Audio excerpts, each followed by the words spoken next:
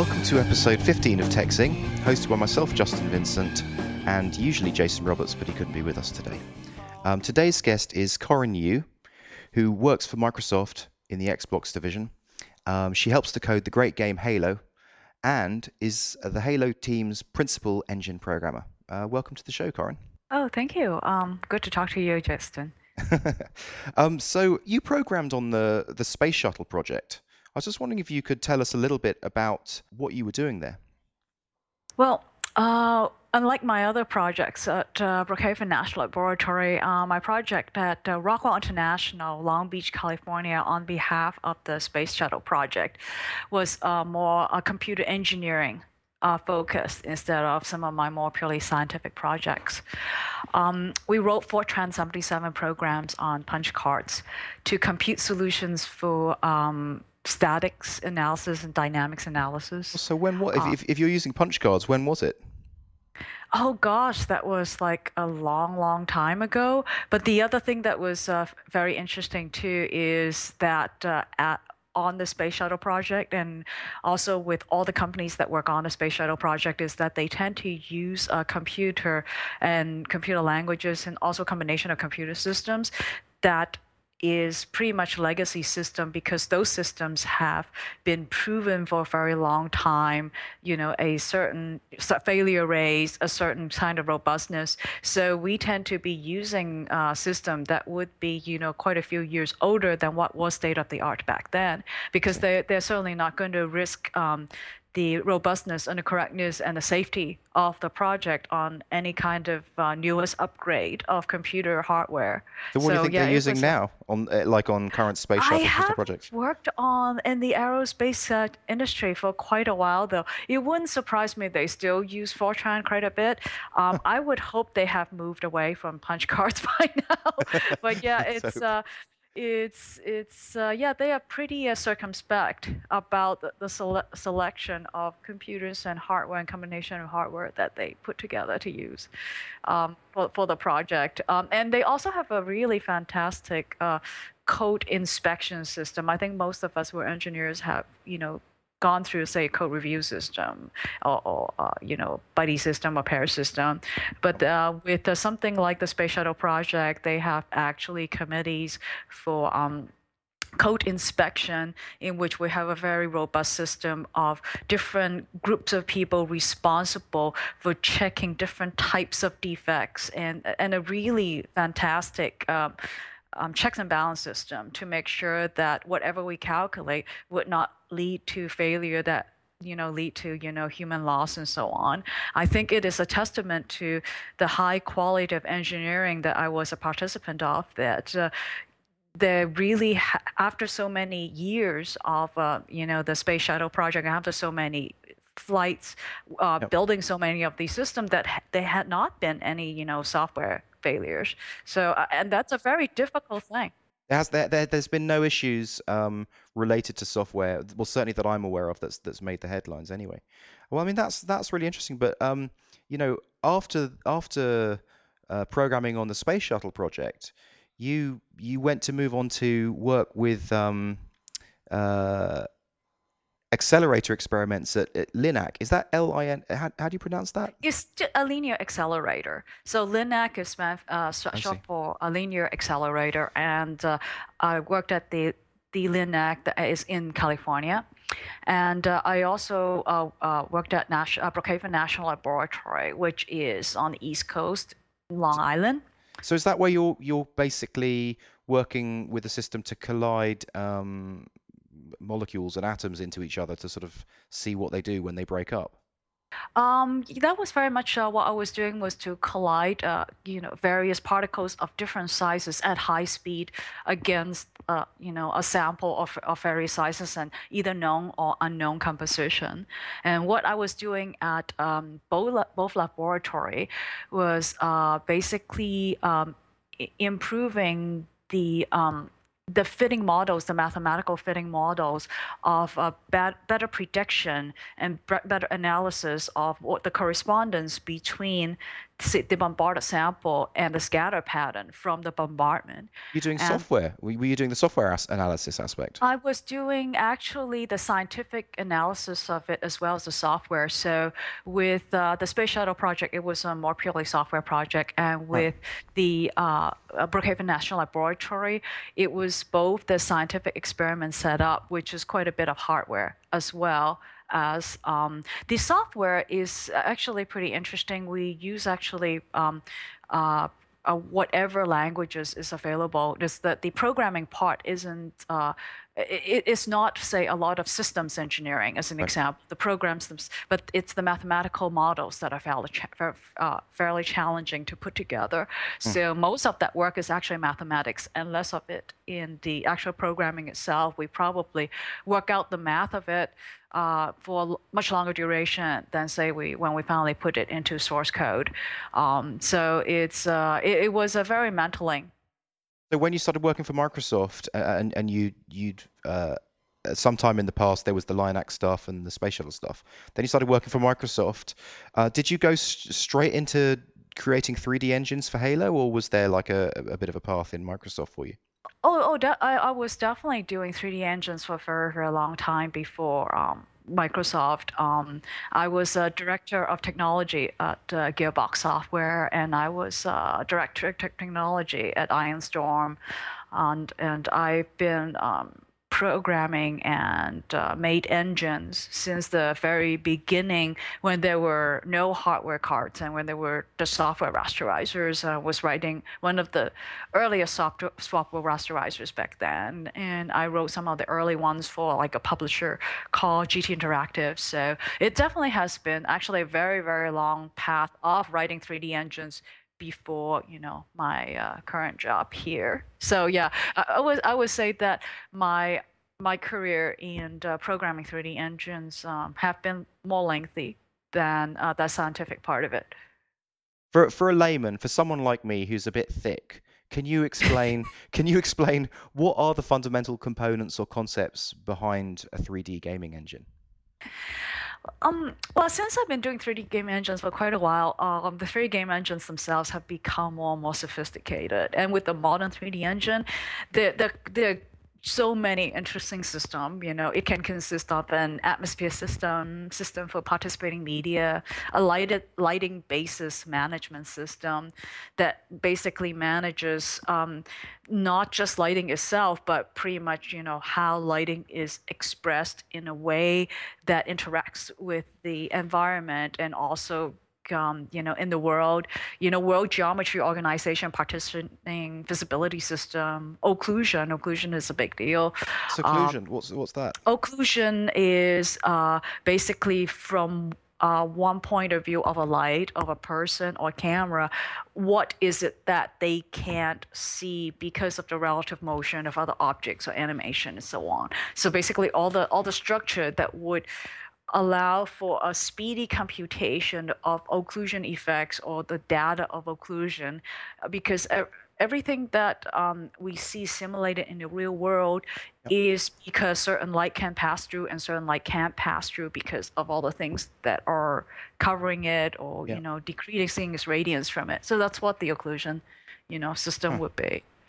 So And so yeah, that lots. I mean, and that's also physics, simulation, animation, AI. Yeah, just too many systems, really. it is amazing. So basically, we're just layering each of these. I suppose what we've done is we've abstracted all the things that we think of that exist in the real world, the different properties of the real world, and then we're layering those abstractions on top of each other to mimic the real world inside this virtual 3D Yeah, world.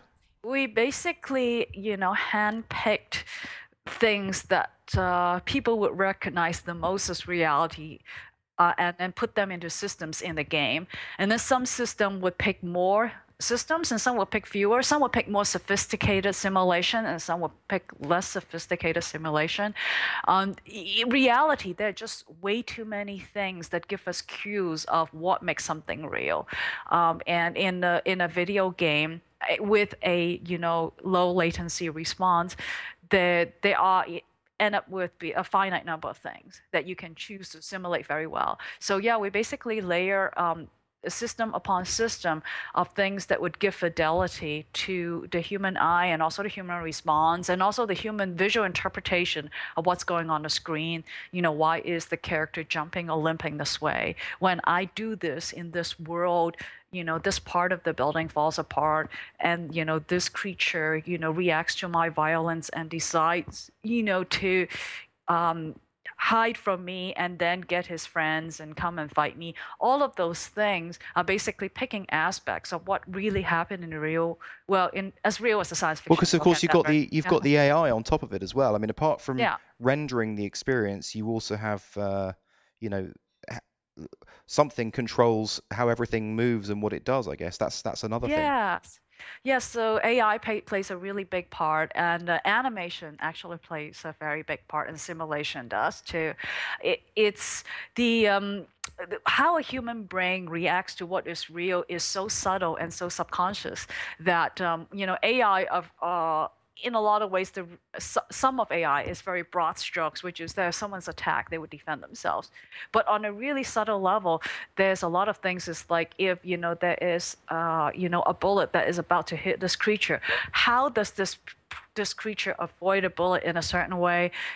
Those sort of behaviors, like you can recognize instantly if somebody is just drawing it and drawing it wrong, versus if oh yeah, I can believe this alien creature really is dodging my bullet. This feels real for me. You can't express it. You may not have the physics background to explain why this looks real to you and that doesn't, and it's kind of our job to write the mathematical equation to give this reality to you that looks as much as what you would expect as Well, possible. because if basically the long and the short of it is, if you notice it, that means it doesn't look real.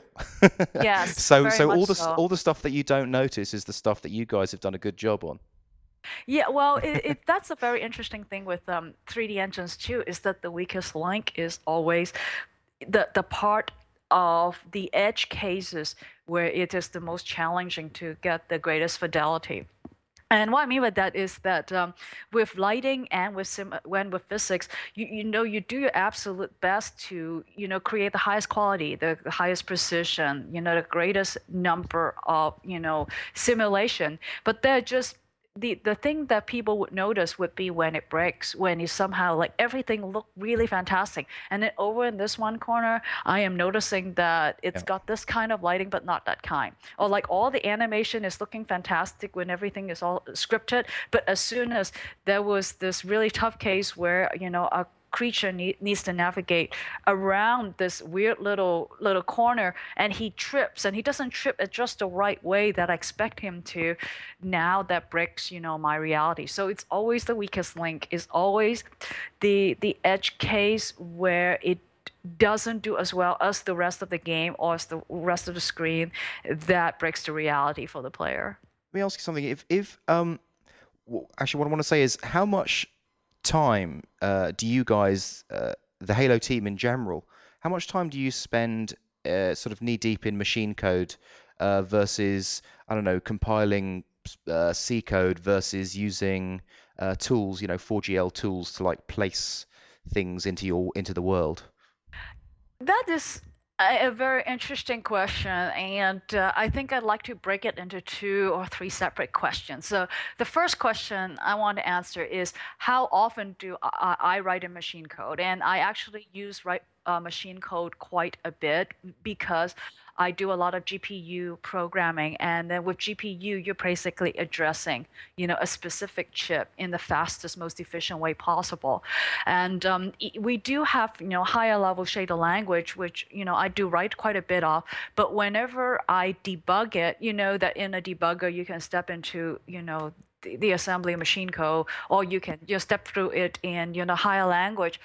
I My daily work, I always step into any code I write into the machine code anyway, because I am in fact concerned about one set of instruction ordering versus another. This particular instruction is stalling for data. Or this particular instruction is actually waiting for constants that haven't uploaded yet. I mean, all of these things I describe are extremely low level, you know, bytes of microcode, No, instruction. that's good. So So you're because of totally that, getting into the optimization of it. Like you're sort yeah. of you're you're not allowing a level of abstraction to get in your way. I mean, you really are getting right into the nuts and bolts of the machine code. That's impressive. How many like people are involved at the sort of physics level versus the artwork creating the world type level? Is it a really big team creating all the artwork and the voices and the characters and the plot lines versus the actual core team doing the physics and the engine? We certainly see a triangle there where there's a lot more people that need to create the levels and versus the people who make the program and do that, and then within the programming of it, there are definitely a lot more people that basically deal with the tool set than there are people that, for example, deal with the core of what the engine does once all the data is loaded in and how it's rasterized and rendered into the screen. So yeah, definitely a lot more content creation people than engineers. And then within the engineering group, definitely a lot more engineering working on a higher level, like you said, through the What kind of interfaces. what kind of tools would the content creation people use? Um, we want the content creation people to basically have as much a high-end movie level tool as possible. So what we do is basically have a kind of tool pipeline that would allow people to use advanced programs like Maya and so on, what the film studio use. So to them, they are well, we want to. That's not entirely true. We want to inure them from them as much as possible. Uh, Engine intricacies, but I mean things that happens in real time. Of course, that there are things they have to deal with. For one thing, in a movie, they don't necessarily have to deal with every possible uh, encounter permutation of how their model would be viewed. Versus in a video game, they do. I mean the tagging or the metadata system associated with the asset will be a huge difference between a movie and a game. In a movie, they would need a little bit of metadata for assets, because fundamentally a video game, I mean, a movie is still very linear. A video game is very non-linear. Anything can happen with anything to anything at different point. So there is a lot of carrying and propagation of metadata with assets. So pro high-end software like Maya has some pretty good metadata support, or they try to, because the film industry is beginning to use that now. But at the same time, it is really not on the level that a video game does. So we do a combination of something like Maya with our own internal 3D engine, editor layout to allow the designers to hook up the metadata in a way that is most convenient to them. And there's quite a bit that they do that with. Okay, let me ask another question, which is, I mean, I'm curious about the virtual reality aspect of Halo. I mean, to me, Halo totally lends itself to virtual reality, and I'm wondering, how important do you think virtual reality is to Halo's future? Do you think that there will be a time where people, most players of Halo will actually have, a fully immersive experience with a virtual reality helmet and motion sensors, etc.? I guess that kind of also leads to the question of how immersive I think the current hardware virtual reality is, and I think that at this current stage of hardware, that our players would be better served by us decreasing latency as much as possible, with a 3D screen. The Because what we've experienced that breaks immersion is the long time of waiting between a player does an action versus the universe and the world and other creatures react to them, or the disconnect. When they, I mean, I've looked at quite a bit of virtual reality system, and to be honest, I think the latency is not very acceptable to really give people an immersion experience. It's the and and then in terms of things where things are strapped onto someone's head, in a lot of ways, Microsoft as a company, we're trying to get away from uh, things that decreases immersion because people are using, devices or input devices that make them break away from the feeling they're playing a game or using a piece of hardware You're talking versus about they're in the Project world. Natal. Talking Oh about yeah, Project yeah. Natal, yeah, I mean that yeah. sort of thing as an example. So in some ways, I think the current hardware of virtual reality is actually getting away from immersion versus increasing it. I think we're very much interested in immersion, but not necessarily a specific piece of hardware to lead us to that immersion. So and I guess what I find interesting is whenever people think of virtual reality, they really think of like the helmet or the stereoscopic and so on. And I don't know if people realize that in a lot of ways, stereoscopic actually breaks away from immersion while adding a really great part to it. It really adds the depth component, and the depth component does, really help with immersion quite a bit.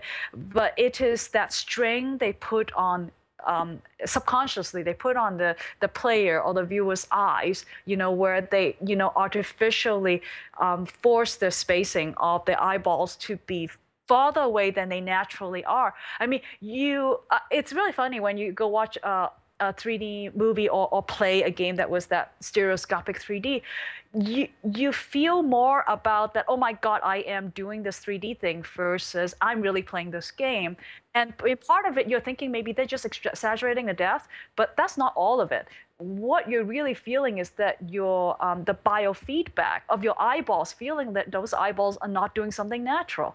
And and I think those sort of subconscious feeling, just like the subconscious feeling of I press a button on my joypad and I'm just not firing right away, and it's not even something I can detect, but my body can feel it.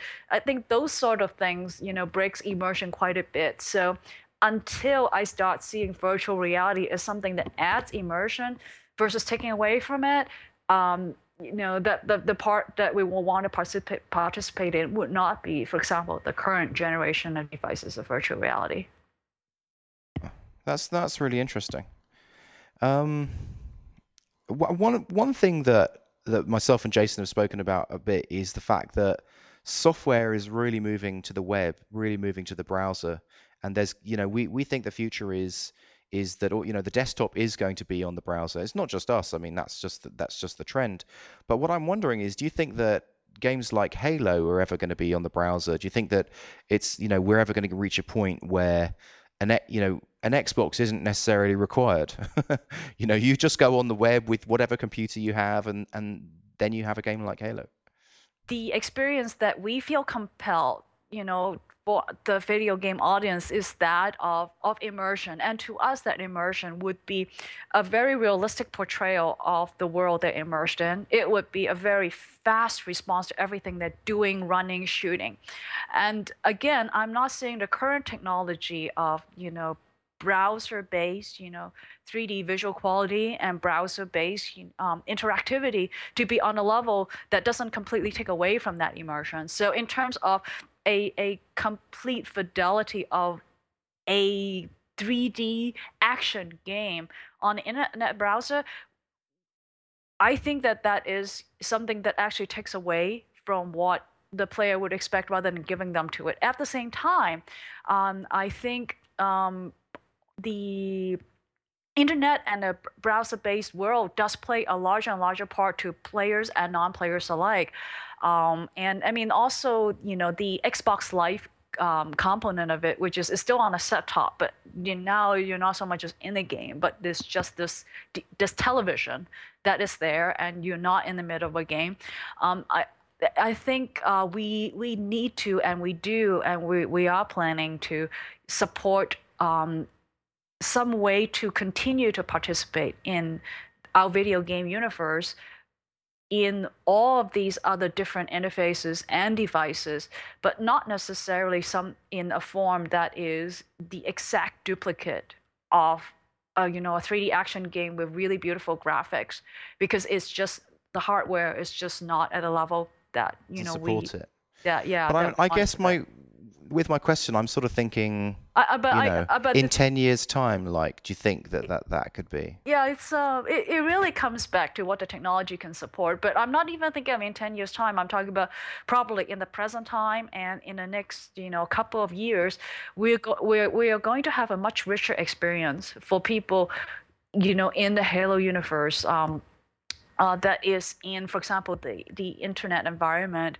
Our studio had already announced a Halo Waypoint project, and Waypoint is something that is on the set top, but it is an example in which, we are expanding how the people experience our universe and our game, but not necessarily just be playing our games at the same time. So it's something that we're not thinking about only 10 years out. We're thinking about right now. Right now, we are building a huge amount I don't want to say internet browser because that's very domain specific. I want to say what if it's on the phone? What if it's on the Xbox, but you're not playing the game? That overall live world, that Xbox live world is expanding a For many lot, clients. yeah, to a lot of people, experiencing our games, and we're going to bring a lot of extra experiences on this sort of live environment while they're not playing our game, and that's happening very, very soon. This is not something that's out in 10 years. At the moment, working in Microsoft, it would appear that you're sort of very involved in the corporate ladder over entrepreneurial endeavors. And I was just wondering, what you thought about that, whether you were interested in any way in the future, getting into stuff that was more entrepreneurial. Just what are your general thoughts about that? I've always taken jobs in which there's a huge entrepreneurial element to it. Um, I wouldn't really want to be in a job where it is just doing, an existing project in an existing way, and this is a safe job. You'll be paid. If you take risk, then your risks are covered. I mean, I've never taken jobs that are like that, and my current job is not like that at all. It's huge risk, huge reward. It's a great deal of anticipation for success. Is a great deal of demand for a very high quality level of work.